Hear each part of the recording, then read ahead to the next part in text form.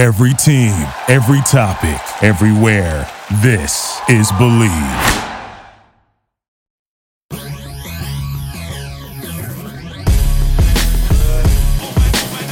Hey, it's your boy, TBC, on the Jokes and Jocks podcast with my co-host, G. Hey Wiley, your favorite Blasian. Oh, yeah. And we got a special guest today coming live from the Bay Area. My partner, the very talented, the very entrepreneurial, one of the hardest workers in the game, Hitta Slim. What's good, baby? Come on, I'm in here, man. I'm happy to be here, and I appreciate you having me, my good brother. You know what I'm saying? You got it, man. You got it. We overdue, man. I appreciate you coming on the show. So what's popping with you, man? I know you've been, every time I get on Instagram, man, I see a new video, a new project you working on, man. Tell us a little bit about what you got going on right now, because it seems like a lot. I try to stay active, TBC, and I appreciate the love, man.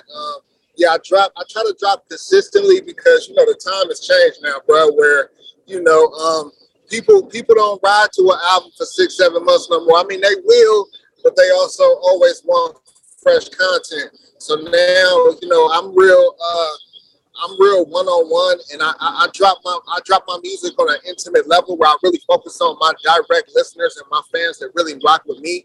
So I just do my part to just keep them with something fresh, something new to listen to, just trying to get somebody through their day. You know what I mean? I feel it, man. I feel it. And so you've been, you've been rapping since high school, right? So this is kind of like, so this has kind of been like an evolution to this point, right? I mean, for sure, because I professionally started rapping, of course, once I was out of high school. I got a record deal right out of high school. I've had my transitions in the game and went to DJing. I stopped rapping for a while, went to DJing, back to rapping. I've been behind the scenes working with other artists, and, you know, and then, once I found another sweet spot where I was actually having fun with the music again, then I dialed back in and got back on the microphone. Word. So you was originally signed with SIBO and AWOL Records, right? Yes, sir. That's where I got my first record deal. Was AWOL Records, SIBO. Yeah. Shout out to SIBO. And then did you go independent after that, or did you sign immediately with Sick With It Records and E40 and them? Yeah, after AWOL, I went independent for a while, and I was just, trying to figure it out. That label went down, so, just coming out of that, I was just trying to figure it out and trying to just find my ropes and trying to figure out, what direction to go in, because I was still real young and, trying to figure it all out. So I went independent for a while and was just dropping music with, my fellow artists, RIP to Jack. I was rocking with the Jack and the rest of the My Figures and, all the homies that was on the that I was affiliated with. So I was just trying to figure it out. And then as I was doing that, I started getting a buzz in the street. And then I ended up getting a record that was on KMEL. It was called Tycoonin', and that featured Keek the Sneak and the Federation. So from that, I reached out through Muggsy. Shout out Young Muggsy. I reached out to Muggsy and asked him if I can get E40 on the remix. And, when I did that, 40 reached back, and not only did he get on the record, but he was like, hey, man, you know what I'm saying? I like what you're doing. We should do some business together, Wow. What a great look, man. So this is what, was this all within the last like 5-10 years? No, I mean, it's been longer than that. I've been rocking with Sick With It. Cause see, I was already strongly affiliated to Sick With It because the owner of AWOL, which is Freddie T. Smith and E40, they're actually first cousins. Oh wow. Okay. Family business. Yeah, so you know what I'm saying? They actually first cousins. So it was, already an automatic connection. You know what I mean? I got it. Slim, just really quick question, because I know you guys, you and TBC go way back, and we just met today. But what made you want to start? Because like some people, when they start their hip hop career, like they start either really, really early or really, really late. You started like right at the sweet spot. What made you want to start, this particular career, in music, in hip hop? I just had a love for it. I was in the artists like DJ Quick, and I was in the artists like Tretch from Naughty by Nature, and of course the Tupacs, and Nas, and I just I love the essence of rap, and not only that, so I used to feel like, well, damn, I know these dudes rap. I felt like I knew some of their raps better than them. So as I was reciting all their raps and stuff like that, we should do our own, make our own song. And in my eyes, it wasn't possible to do that. So I was like, wait, how do we do that? And he was like, man, let's write a rap. And so I wrote my first rap, and I just fell in love with the game. It wasn't really my intention to be a rapper, but once I wrote my first rap, I was in love. And was you doing like high school talent shows and like performing locally in Richmond? I wasn't ready for that. I was a little too shy to really just come out and say I was a full-fledged rapper, because I started, I was in high school when I was rapping, but I wasn't ready to, announce, hey, I'm a rapper. And I was going to the rallies and watching the artists go up there and jump. I was motivated by it, but I wasn't ready to get up there and do stuff. Okay. And then how did that all went down with Tebow? How did they discover you? How did AWOL? So I got discovered. So my big bro out of Richmond, his name is Terry Miles. He goes by Stay Ready. We were running together from kids, and he ended up getting caught up in some legal trouble, and he caught a bid. So they sentenced my bro to like 14 years. We was teenagers. I was like, what the fuck? You know what I'm saying? So he got some serious time. So when he got that time, they sent it to the penitentiary. Now, just so happened, the owner, the CEO of AWOL, his name was Freddie T. Smith. He was also in the penitentiary serving some time.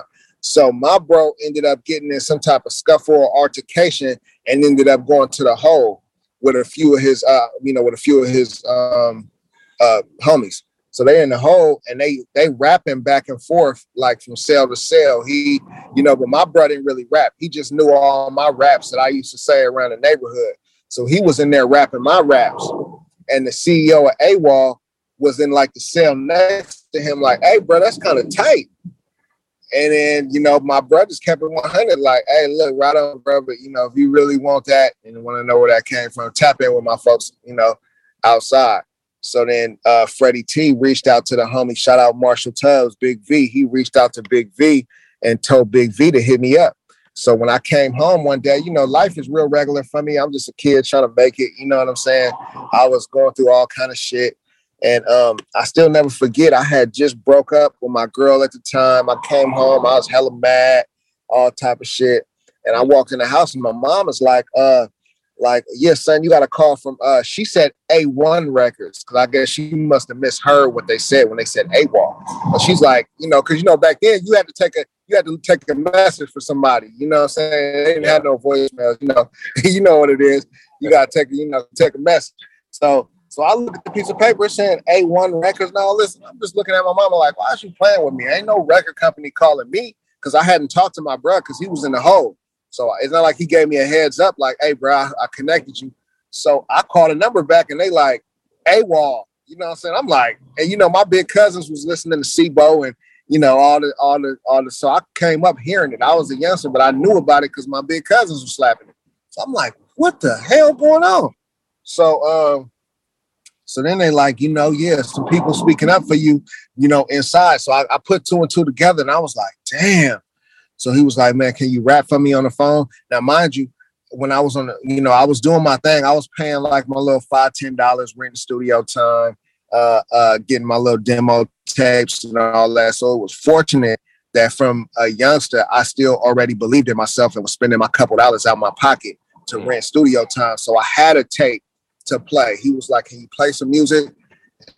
I had something to play for him. So I put it to the speaker, played some music to him. And he was like, "Let me hear you rap something right now." I rapped to him on the phone. He was like, "Man, you signed.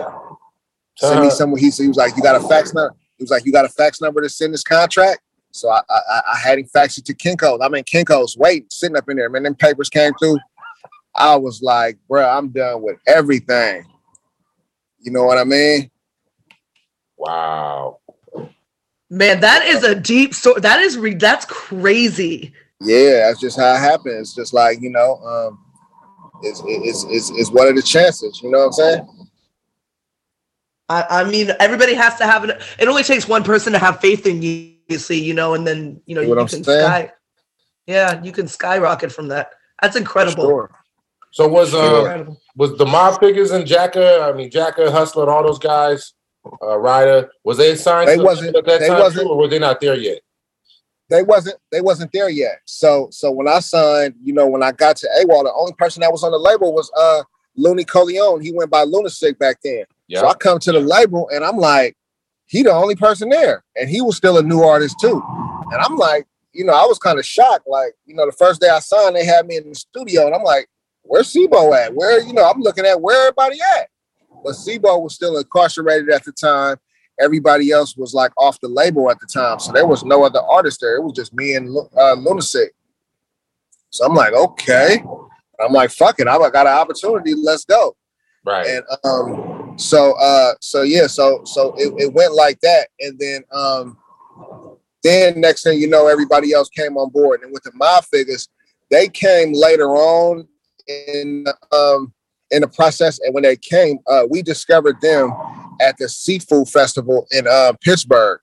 You know what I mean? Because they came up, we were, you know, the AWOL crew, we would go up there, you know, and when we went up there, like, I remember myself seeing Ryder J. Clyde and AP9. They like came up to us and was like, hey, you know, they were showing love and everything. And they were saying, hey, you know, yeah, they wasn't even the Mob Figures yet. They was just some rappers trying to get on. One of my homies from Seattle, my boy Mike, he took notice to him. Like, they were some fly youngsters though. They caught my eye and I was like, okay, what's up? Yeah, you know, but I kept it moving. I didn't engage like that, but my partner Mike did. And Mike took their tape. Once again, them dudes had a cassette tape. They had something to hand over. So we met them. We kept it moving. We went back for the next week or so. My boy Mike was riding around listening to their tape. So I hop in with him and he'll be, bro, these dudes hard, bro. And I was kind of like, yeah, you know, whatever. You know, I was a youngster. I was in competition. I was like, bro, I ain't really, you know, yeah, that's cool. But he was stuck on them. You feel me? My boy Mike was stuck on them. So I was like, okay. So Mike took them to the label. I mean, he took the tape to the label and was like, man, these dudes is hard. Now, mind you, this was like 97, 98, you know what I'm saying? It's like 98, I would say. And you know, Pac just passed away. And you know, Sebo loved Tupac and Tupac loved Sebo. So you know, he was kind of like, you know, he wanted to carry on the movement, like with how he had Outlaw. Shoot, I think we lost him. Okay. Let me It's okay. So here he comes back. Oh yeah, I don't know. I'm here though. Yeah, we got you. You're good. Oh, okay. Yeah. So Bo was kind of looking for like a crew, you know what I'm saying? Like a young homies up under him, like Outlaws. And they brought Mike brought the Mob Figures to the table, and you know, AWOL at the time, it was already hella rappers. It was Killer Tay, Marvelous, Pizzo, Probable Cause, myself. C was hella artists. AWOL first, like, man, and this was 5 youngsters. So he like, bro, I'm not taking no more artists. So anyway, so one day Sebo had a session. He brought all the figures to the studio. They wasn't the Mob Figures yet. So they was in there like they was trying out to be rappers, like, you know what I'm saying? So they was like almost battle rapping each other, like I'm making it type shit. You feel me? Yeah. And they all in the booth, and I just remember Sibo being like, "Y'all the mob figures," and from then it was like, you know,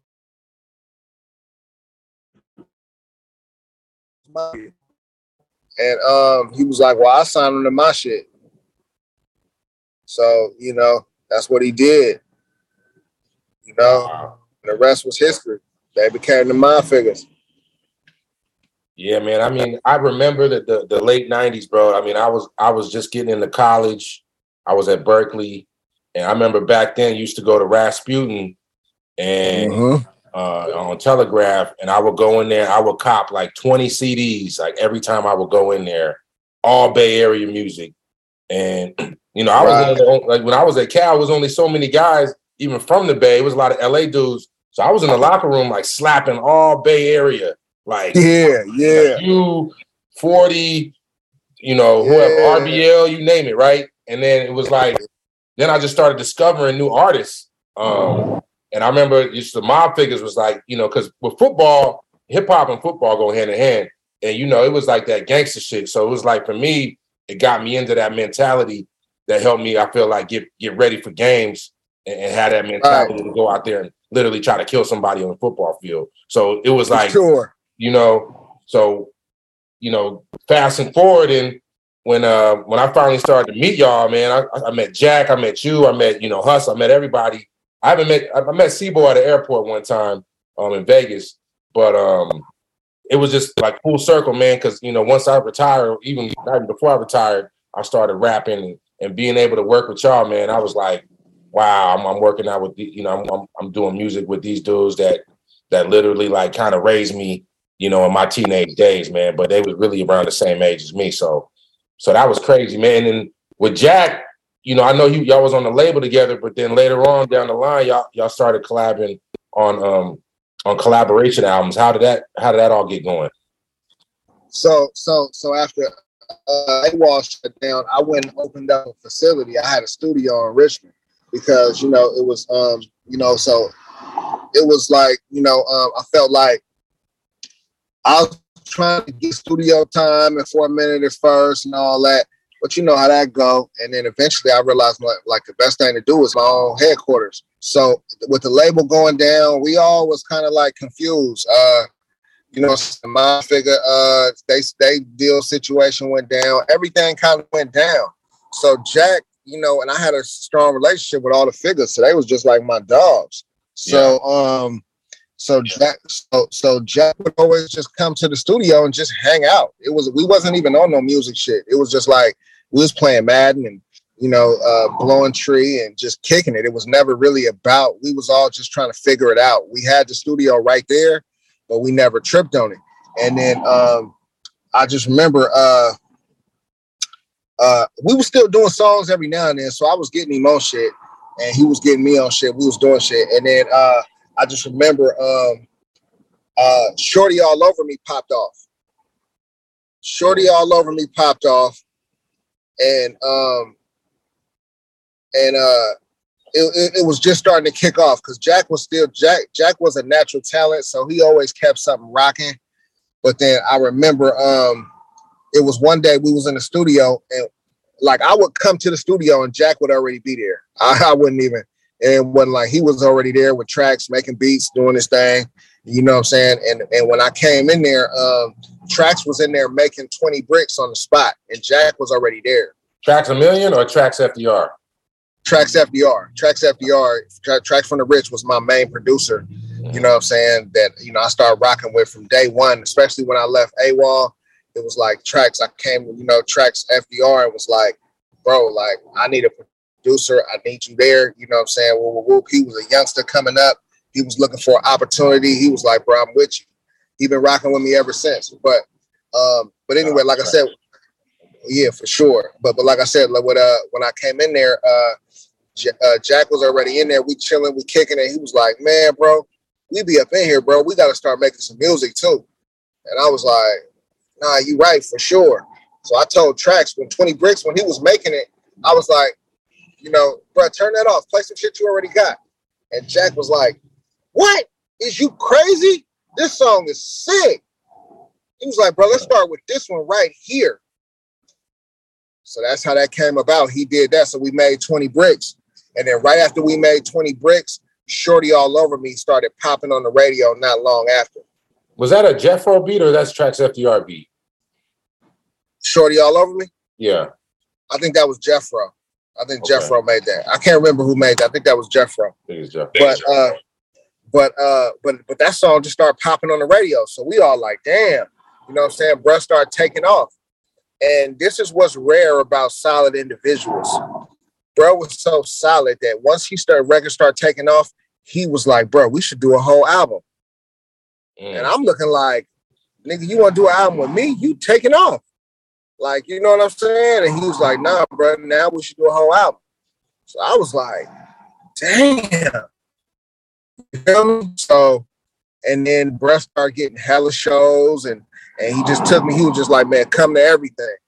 So every time I came, we would do 20 Bricks. He would bring me out. And bro was just genuine like that. The material things. He really just wanted to see his dog shine, bro. He was a very different individual, bro. Yeah, bro never cared about the diamonds, chains, and cars, and none of that. He didn't care about it, bro. He would give you his $1. He just genuinely didn't care. You know, I mean, you know, it just didn't mean nothing to him. It didn't mean more than friendship to him. The material things didn't mean that. And I realized, like, man, how many people want to clutch on to and want to work with you when they on the down, when they falling off, or when they on their way out, and they, hey, bro, you still do? You know how I go. Bro was like, let's do this while I'm on the up. And he did. He brought me in. And not only, and I had a record called Put Me On with the homie Matt Black. That came about after one of the shows we did. After one of the shows, he had a show and let me open up. After the show, he was like, he introduced me to Matt Black and was like, bro, this is Matt Black, bro. Y'all play. He was like, bro, do a song with him. Like, this nigga gave me a formula that he just was winning off of. And was like, bro, do a song with him. So I did a song, and then you had Put Me On. Next thing you know, the same stages that we was booked on the same shows.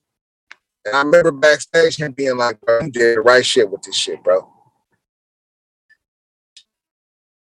Man, I miss that dude, man. So, you know, yeah, man. RP to Jack, man. You know, Jack loved you too, bro. That's really, I believe that's how we met. Like, I remember us meeting like in the city, and he was like, bro, this my nigga. And he was talking about you, bro. And I believe, I kind of remember it vaguely, but I think we was in the city at, what was that club? It was on like, was it Club Height or something like that? It was on like Mission. It was in the city though. But that's the first time I met you. I was with Jack and we was in the city and he loved you, bro. He was just like, man, this is my dog. And then I had met you in the city. And then from there, you know what I'm saying, man, you locked in. You know what I mean? Yeah. Yeah, I met Jack, man, out in like Miami, I want to say my second year in the league, just randomly going into a nightclub. And he had the Jack Artist album, I guess, just came out. And he had some CDs with him. And he handed me the CD. And then he was like, where you from? I said, I'm from the Bay, man. I know who you are, bro. He was like, oh, shit. Yeah, man, tap. Gave me his number. It was like, wasn't even about like, you know, any rap shit. It was just like, tap in with me whenever you back in California. You know, we'll link up. And then we just kept in touch the whole time, man. He would invite me to come out, chill in the studio. And then when I finally, when I signed with the 49ers, man, I started just, you know, plugging in with tickets. We'd go out to dinner afterwards, chop it up. He would still invite me to the studio. And then one time he was like, man, get in the booth, bro. He threw me in the booth. We just started with, you know, he put me on tracks with Selsky. I mean, he put me on, with a bunch of cats, bro. And it was just like, wow, like I never thought I'd be in the studio with these dudes, man. So Jack was just, man, that was my brother, man. I really miss that dude, man. And he definitely introduced me to some solid individuals, man. He kept a good group around him. So RIP to Jack, man. Sure. But yeah, man. So that was back. You was going by La Rue at that point. When did you make the transition from La Rue to Hitta Slim? You're right. I was going by La Rue as an artist, and then and actually after Bruh died, you know, me and Bruh had a albums together, and I felt like we had a sound and we had a chemistry. So when Bruh passed away, I really couldn't find a pocket no more. I wasn't comfortable in that lane no more. You know what I'm saying? I felt like, you know, it was something missing. It was. I felt that something was missing. I couldn't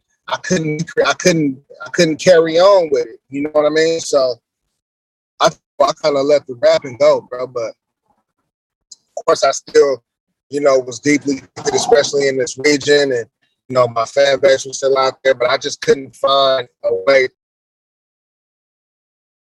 Oh, we lost him again. Clap, clap.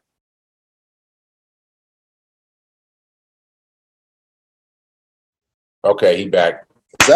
Is that my phone doing that or what? I don't know. Yeah, you man. keep going in and out. I don't know what it is. Mm. Oh, y'all can't even hear me? Well, we can hear you now, but now. Yeah, but you just completely left the chat, but then you just came back in, so we good. Oh, but while I've been talking, you guys hear the whole time, right? Yep, and then you just faded out right when you were talking about you were saying you were rapping for a little while, and then you yeah. So I stopped rapping because I just wasn't comfortable after Brett passed away.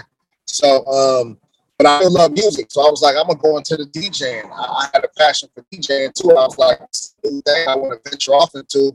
So shout out DJ Juice, because DJ Juice was like my teacher. He came and I went and bought a controller from Guitar Center. DJ Juice came through and he taught me like spin for spin on what to do. And I practiced and I practiced and I practiced. And then there was a tour coming up, an E40 tour. So I was like, you know, I'm going on tour as a DJ. It was a 30-day tour. I didn't touch the mic not one night. So my first live DJing was 2,000 people in the crowd. And I'm like, oh shit. So I jumped out there. I rocked every night. I did all the opening acts and I was doing the intermissions. I was out there rocking.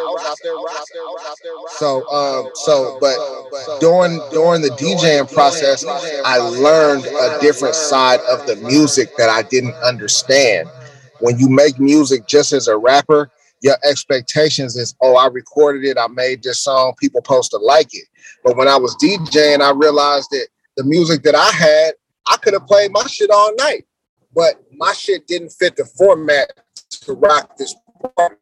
So I was playing the bangers. I was playing going on. I was playing the records that moved the party to keep people partying. So once I got off a tour, I got back. And even artists, because I was showing all the artists love, like, man, send me some bangers out. Let me pick through a couple songs. So when they were sending me records, they'd send me like 3 or 4 records. I'd be like, nah, I can play this one.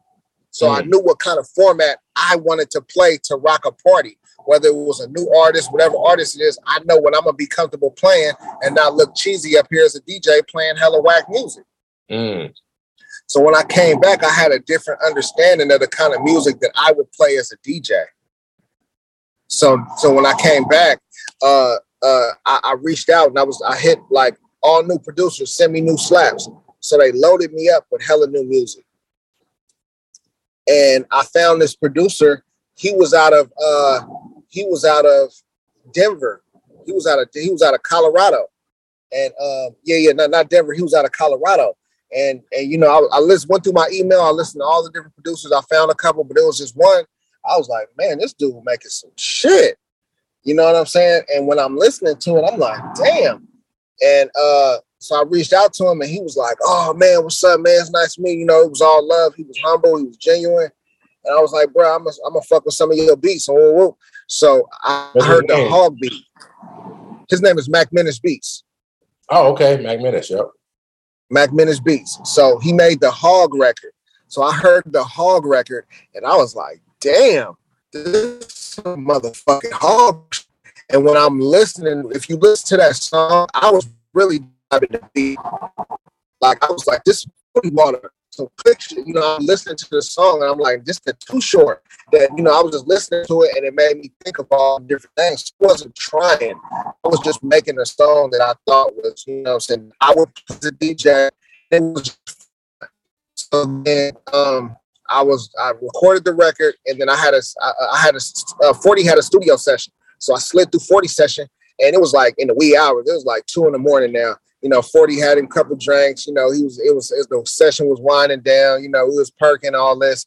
And I was thinking to myself, like, damn, I wanted him on the record, but I knew he was like perking. I was like, no way I'm going to get a verse on my OG right now. So I just tapped him, was like, hey, Water, can you do some ad-libs for me? And he kind of woke up and was like, oh, okay. So I had already sent the song to the engineer, Miggy. Miggy pulled the record up and it came on, whoa, whoa. 40 woke up like, wait, what is this? You feel me? So he hopped on there, did and then said I was with DJ LaRue. That didn't really ring to me, so I came with DJ Hitta Slim. So with the record, I had the Hog record. And I was like, you know what? I'm gonna just keep the DJ, the Hitta Slim. But I was like, I'm gonna drop the DJ and just come with the Hitta Slim. So I just ran with it like that, really as a DJ. And then it just transitioned over into me being an artist again, because then I created with that song, I was just kind of just playing, bro. I wasn't taking it hella serious, trying to be hella lyrical and trying to gas hella hard and be this rapper. I wasn't even doing that. I was just having fun. So It was a different creative space for me. And I was like, damn. So then when I dropped it, it did 500,000 like off the rip. And I'm just like, damn. People hit, but I just had some where people fuck with it. So I really need that record and really try to crowd people like that.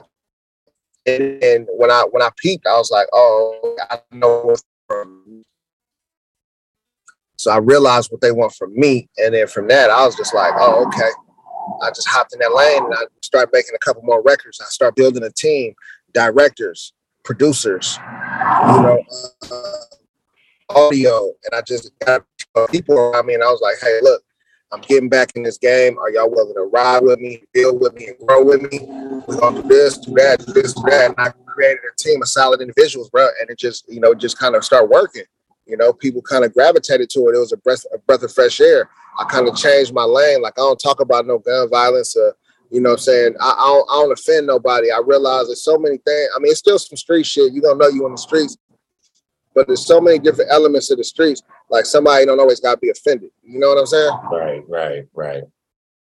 But yeah, I remember you even telling me, man, like, because I peeped, like, your beat selection is like, you definitely know how to pick beats. And I think you was just like hearing you talk about the DJ process, listening to like, now what the audience wants to hear. You kind of know, like, just from that other side of the music. To like, okay, now, you was even telling me like at one point, like, you need more up-tempo beats. You need something that they could play in the club. Like, it's cool to have music you could just ride to, but, if you really want to make it, you got to have them club bangers. So yeah, and when I say a club banger, it don't have to be like you talking about popping bottles and all that. Right. It just got to be in a tempo that a person could, that make a person want to move some type of way. Like, I realized like I'm gonna make music that's gonna want to make you hit this jackhammer or give you a certain bounce. You know what I'm saying? Make people want to do something. Make people, if you just sitting there, just, I don't want people to hear my music and mean mugs and get mad and do that. I mean, that's how I used to do. There's nothing wrong with it. I'm not knocking it. But you know what I'm saying? I feel like even with with a lot of the music that's out right now, the music is real violent, and that comes from the history of this shit. So I get it, and I'm not knocking it. But it's like at some point, it's like like I got the little homies who they approach me all the time. I give them all the game I can give them, and I listen to the songs, and it's like I tell them like, bro, like you got 16 songs right here, and somebody died on every song, bro. So we there's no shock value in it no more. Back in the day when you had NWA and Tupac and all these different people, there was shock value in hearing that type of shit. Like, oh shit, did you hear what he said? But it's like now everybody running with the same trend. There's no shock value in me hearing you all the shit you did to, it's no shock value in it no more, right? Right. I feel that. So, you know, it's just finding that balance, you know? Yeah, well, that comes from experience too, man. I mean, you are definitely a veteran in the rap game, and you know, you've been through your transitions, obviously, from being high school to what you did, you know, with AWOL, and then after going independent. I know you did some collabs with like Lil Rick, and then you went to the DJ route. And so another thing I wanted to ask you about is, I mean, I know the name Hitta Slim, but I know you went through like a health transition too, right? Where you kind of got your weight down, you started eating differently. Tell me a little bit about that. Yeah, man. That's a whole nother. It's a man. How much time we got? It's a whole. Yeah, nah, but yeah, that's another transition I made as far as with the health thing, because you know, just over the years, like just living the hip hop life back with Jack and all that. You know, we all packed on a lot of weight, bro, and it was just like that just came with a part of getting older and late night meals and you know, getting high, doing this, doing that, and it's just like it started taking a toll on me, bro. My blood pressure was through the roof. You know, it was just a lot of stuff happening. I couldn't bear. I stopped breathing in my sleep. I was, you know, it was a lot of health issues that I started having, and I'm going to these doctors, and they like, hey, bro, like this ain't good. Here goes some blood pressure medication, this, that, and the other. You know, it was just a lot of shit I was going through, and eventually my doctor was like, look, man. Here's this. You need to follow these eating regimens, man. You need to get on this because if not, eventually you're gonna die. This is not. You know. This health ain't it. So, I took heed, man, and I took it serious. And then once I started getting on the path of with my eating and things like that, I cut out meat. I cut out all animals. I had to give up something. And once I did that, the weight started falling off. Bro. Next thing you know, I got too little. Like I was, you know, I went from like, you know, 260 like one, shit. You know what I mean? Because I was so disciplined and so deep in my discipline to where, you know, I realized like, damn, I stopped liking food. Like I only eat when I know I need to eat something. Like it was days I realized I was like, damn, wait, I didn't even eat. So then I had to just get back on track and find that balance and find that medium. And then once I did that, it was like, you know, the weight came back. I got to a comfortable size. But the excitement of losing all that weight had me extremely excited, bro. I'm not going to lie. I'm wearing shit that I always wanted to wear. I'm jumping, I'm skipping, I'm dancing. I'm having a ball, genuinely. I'll be fronting if I said that I didn't see like all these low ass clothes motherfuckers wearing. And I wanted to wear that shit one day too. You dig what I'm saying? Yeah. Like, you know, and I took full advantage and had a fucking blast. I'm still having a blast. I ain't gonna lie, bro. It's great to be able to go in the store and shop at these stores I could never shop at. I was shopping big and tall, bro, and that's fine. Whatever your level is your level, but you know, just I came in the game as a little dude, and then I lost all my discipline living the rap life and doing all that. And it took a toll on me, bro. So I had to really, you know, get my discipline in order to get myself back in a comfortable place. You know what I mean? Yes, sir. Health is wealth. Health is wealth. Surely. At the end of the day, when I really realized that, I realized the real happiness is when you're comfortable in your skin. You can have all the money in the world and fuck around and fall over and be sick as fuck. And it's just like, bro, it's just, you know, a lot of it that I thought mattered didn't really matter. You know what I mean? I realized what real wealth is and what real happiness is. People always told me health is wealth, bro, but I didn't really realize it until I really got to experience it. You know what I'm saying? Everything changed. Once I got that weight off me and my confidence level changed. I was light on my feet. I'm moving right. I'm feeling right. I'm not sluggish. I'm not tired. I can't sleep more than 5 hours. You know what I'm saying? It's like everything, my whole body changed. You know what I'm saying? I got a lot of people out there who don't even know about my whole LaRue history. Like they don't even know who LaRue is, and that's fine. If you don't know, I don't run around carrying that. I restarted and started a whole new career and was like, hey, I'm not going to, at first I was going to put LaRue presents Hitta Slim because I was holding on to something. Then I realized like, bro, if I'm talented and I'm what I say I am, it's the talent that should bring me to the forefront. I'm trying to carry all this old shit. It's like it's over for that. I'm blessed for my catalog. My catalog is there, but I'm starting anew. So there's a lot of my fan base that don't even know nothing about the La Rue shit. You bring any of that up, they're like, what's that? Yeah. But that's cool, man, because what you're doing now, I mean, I think it's got more impact, and we live in a time where you could do more with your artistry. And so I think you can, I think it's a great evolution to where you are now. And just seeing what you're doing with the jackhammer trends, with all the different stuff you're coming out with the cool I'm out, all the stuff you're doing, man. You gotta be active too. Yeah. We getting old. So I'm having fun, bro. I'm just having fun, bro. Word, man. Keeping it positive and having fun, my brother. That's what it's about, man. All right, well, hey, we get into that part of the show. I wanted to ask you a couple other questions just real quick before we get into the rundown. Are you a Raider or a Niner fan, or both? I'm really both, but I definitely, you know what I'm saying? Like, I'm both, bro. I just like all the Bay teams, bro. I support all the Bay teams. So I'm not like one of them ones that's like, you know what I'm saying? Because the Raider fans is diehard Raider fans and the Niner fans is diehard Niner fans. But I really just support the Bay, bro. Word. You know what I'm saying? Okay, so Slim, since they left, since the Raiders left, would you still root for them? I still root for them, but now, of course, I got to lean on the Niners. So I'm definitely going to say I'm a Niner. And then what about the Warriors and SAC, like the LA Kings, or obviously the Warriors? I'm definitely a Warrior, and there ain't no question. I can't, you know what I'm saying? I ain't never been into the Sacramento Kings. Nothing but love for the SAC and the Kings, but I'm a Warrior for sure.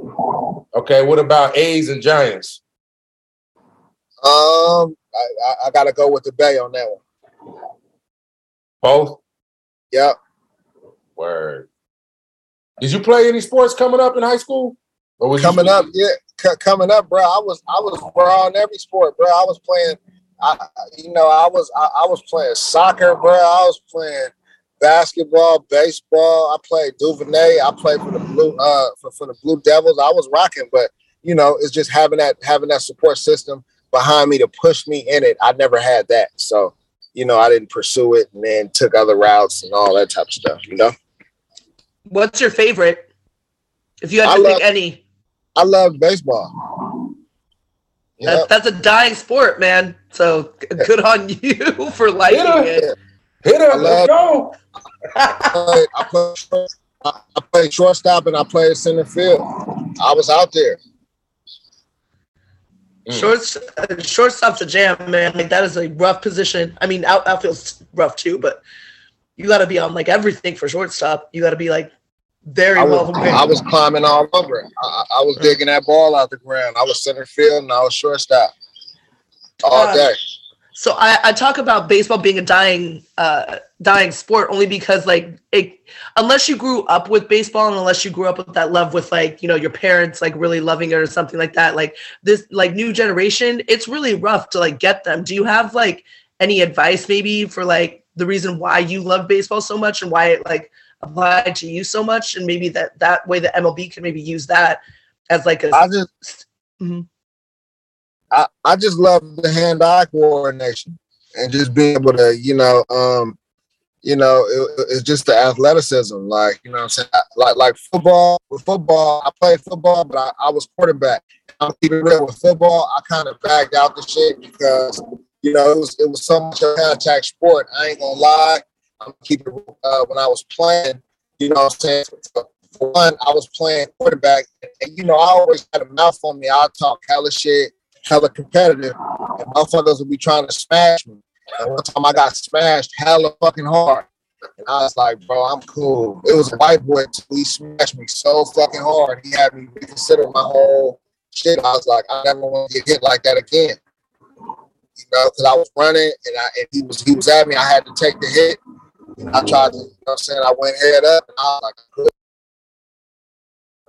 Awesome. It's okay. Right before he comes back, he can edit all of this in and out and stuff. So, okay.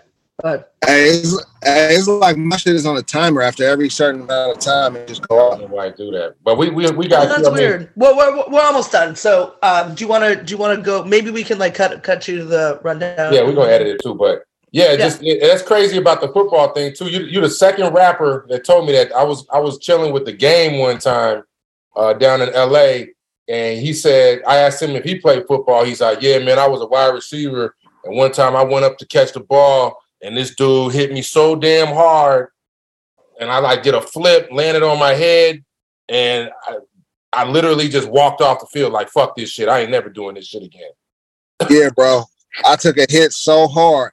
I went head up with him, bro. Like, you know, and bro, I was done. I said, I ain't never doing that ever again. I'm cool. This ain't for me. You know what I'm saying? Because with the football, I felt like I wanted the least contact as possible. So I was running to the quarterback shit, but then they was trying to kill me. Yeah. So I was just like, damn, bro, like, I'm cool, bro. That's too much. That's why I respect TBC. He out there, you know what I'm saying, clashing. I'm cool, bro. Like, you know, that's a real contact sport. Yeah, it takes a special breed to want to play football. You know? Yeah, you gotta be a little crazy.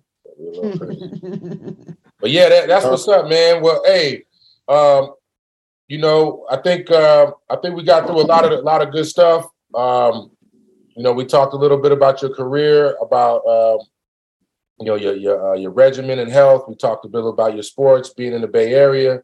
So I think, you know, we'll get into the rundown right now, and then I just want you to do a little, you know, if you can maybe shout out some of these projects or anything you got working on. Because anybody listening, man, you go check out Hitta Slim, man. You won't be disappointed. The boy got slaps on deck. So hey, right on, my brother. I appreciate that.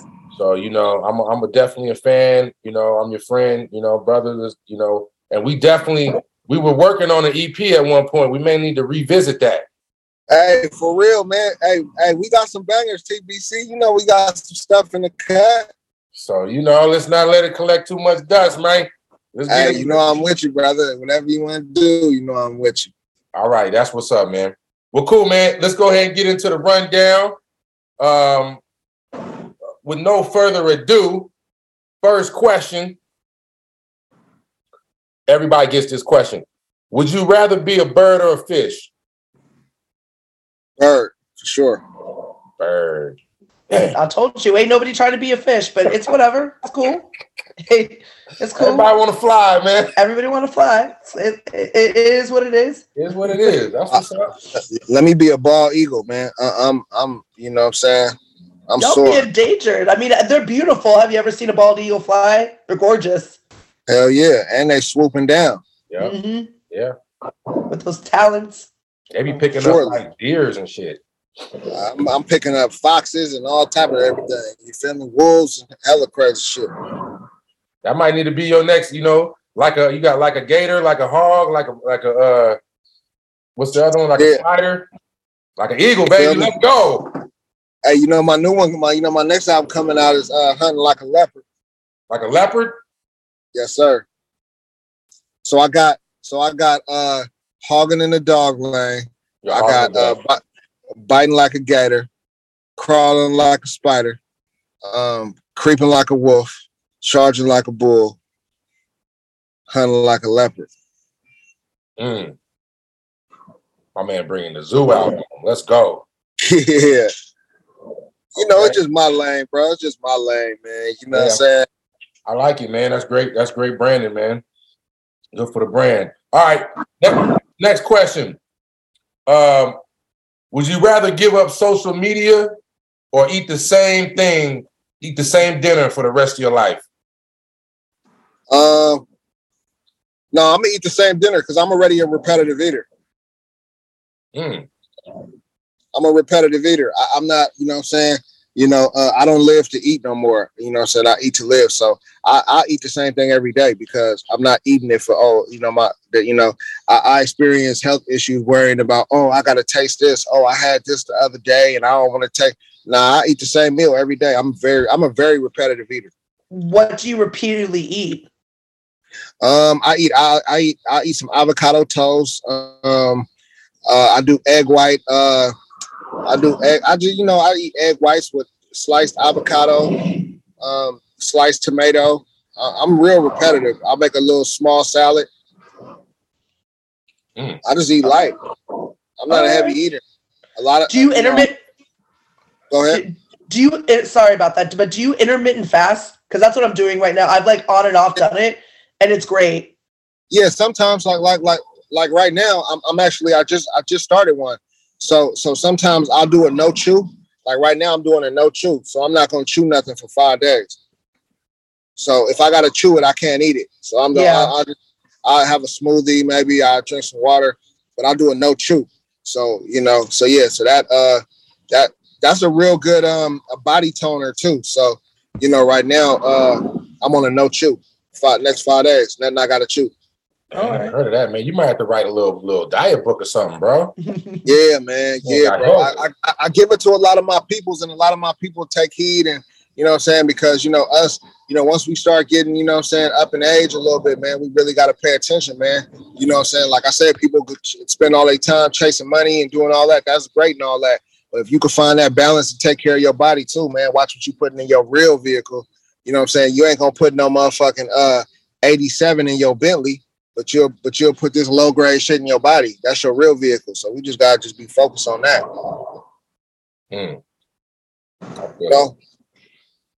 Okay. Next question. Couple more. Would you rather be able to read someone's mind or control their mind? I want to read it. Okay.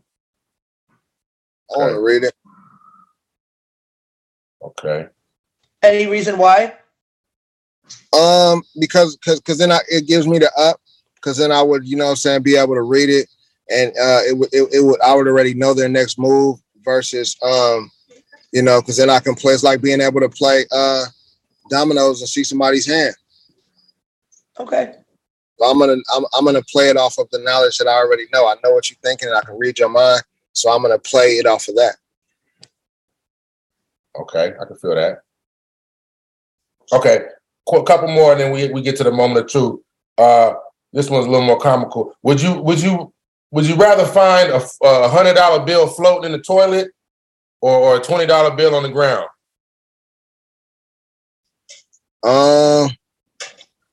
Well, it depends on what's in the toilet with it. You know what I'm saying? So it's a tricky one. Because, hey, I mean, shit, give me the Hyundai. Just go rinse that thing off real quick, right? Man, I'm like, come on, what? Wait, can you use gloves to get the hundo? As long as I ain't got to use my bare hand, I'm going to use all kind of shit. I'm getting that Hyundai. Get that Hyundai in there. Hey, all money ain't good money, but $100 is $100, That's you know what I'm saying? Okay. Amen. All right. And then I'll hit you with one more question. Let's see. Let's do this one. Let's do would you rather I don't want to hit you with that one. How about this one? Would you rather be born in the past or born in the future? I would say the past. Even with the color of your skin? I mean, well, it depends on how far in the past we talking. Just as long as it's after slavery. I'm just saying it wasn't great pre-slavery, and it wasn't great till we've come a long way. I mean, but I still look at it like in the past, like in the 80s, and stuff like that. Especially in the 80s, a lot of like our parents and stuff like that. They had a lot more opportunity. Property was cheaper. Depending on what your focus is, there was a lot more opportunity to own half of this shit. So, I mean, I guess you'd have to know, right? Would you be given the ability to know everything that happened in the future if you were born in the past? Well, no, obviously you just gotta, because we obviously don't know what's going to happen in the future, but it's going to be a lot different in the past. Although history does repeat itself, but like he just talked about, values and the cost of living and all that kind of stuff. It was a lot easier to maneuver. Plus, just values in general. I think the value system people are, kind of pulling away from what we were raised. From our days coming up, a lot of that stuff is getting lost in the mix. So, principles and stuff, I think were a lot stronger back in the day. But we don't know what the future holds, we don't know. So All right. I agree with that one. So all the right. past. Okay. The past. So here we go. The moment of truth for Hitta Slim. If you could perform at any venue, any major stadium, sellout show, where would it be? And give me 5 artists, dead or alive, that you would put on the docket with you on the flyer to perform. I would go with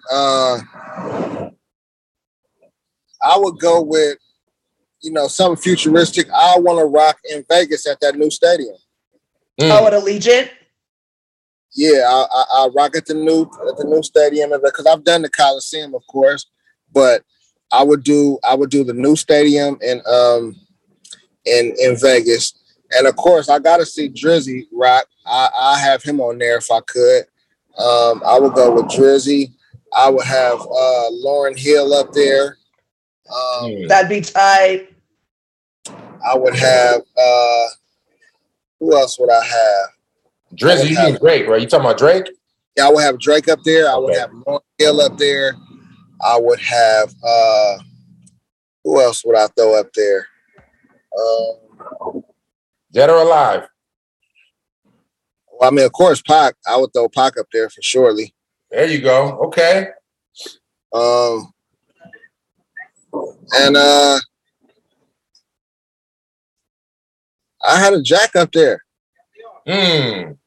You dig what I'm saying? I had Jack up there. And then I'll send them out on some Sade. Hey, shout out to Sade. I'm actually loving this lineup. I wish we could have Pac back so we can actually make this happen. That'd be cool. I love this. So Pac and Jack on the same stage? Wow. So Pac, Jack, Sade, Drake. You dig what I'm saying? That's a crazy. I love this lineup. Lauryn Hill.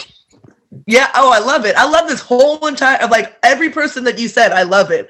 I wish that we could actually make it happen. You know what I'm saying? They got holograms, but hey, speaking into existence. And then Vegas is all, I haven't been to that stadium yet, but I've heard great things. Plus you in Vegas for the after party. So yeah, that would be wild, bro. No. That'd be wild. That's what's up, man. Okay. All right. Yeah. Well, hey, that's our show. Any quick shout outs you want to give or anything you want to promote in terms of upcoming projects that we can look forward to? Man, be on the lookout. I just dropped this project called Black Ice with Tracks FDR. That's available now. That came out about maybe about a week and a half ago. Then, of course, I got this Hunting Like a Leopard. I'm filming. I'm dropping. I'm just staying consistent, man, trying to keep it going, Word. Okay. Well, we'll be on the lookout, man. And obviously, we're going to hit that TBC, Hitta Slim EP coming too. So you better know it. Let's go. Happening. All right, man. Well, I appreciate you coming on, man. We'll definitely try to get you back in the future and good luck with everything you got going. I'll definitely stay in touch with you, brother. Hey, thanks for having me, bro. Y'all have a good one, okay? Appreciate you. You too. Thank you so much, Slim. It was wonderful to meet you. Okay, now. All right, y'all. Peace. Thanks. All right. Peace. Should I hit him? Should I split him? Should I get him? You should just finish. Roll with him, then I sit him down. Get up now. Quit it. Thank you for listening to Believe. You can show support to your host by subscribing to the show and giving us a 5-star rating on your preferred platform. Check us out at Believe.com and search for BLEAV on YouTube.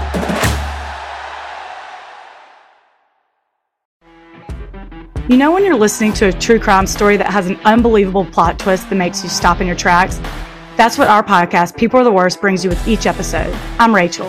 And I'm Rebecca. We're identical twins who love true crime cases that make you say, didn't see that coming, and we hate the people responsible for them. Listen to People Are the Worst now on Apple, Spotify, or wherever you get your podcasts.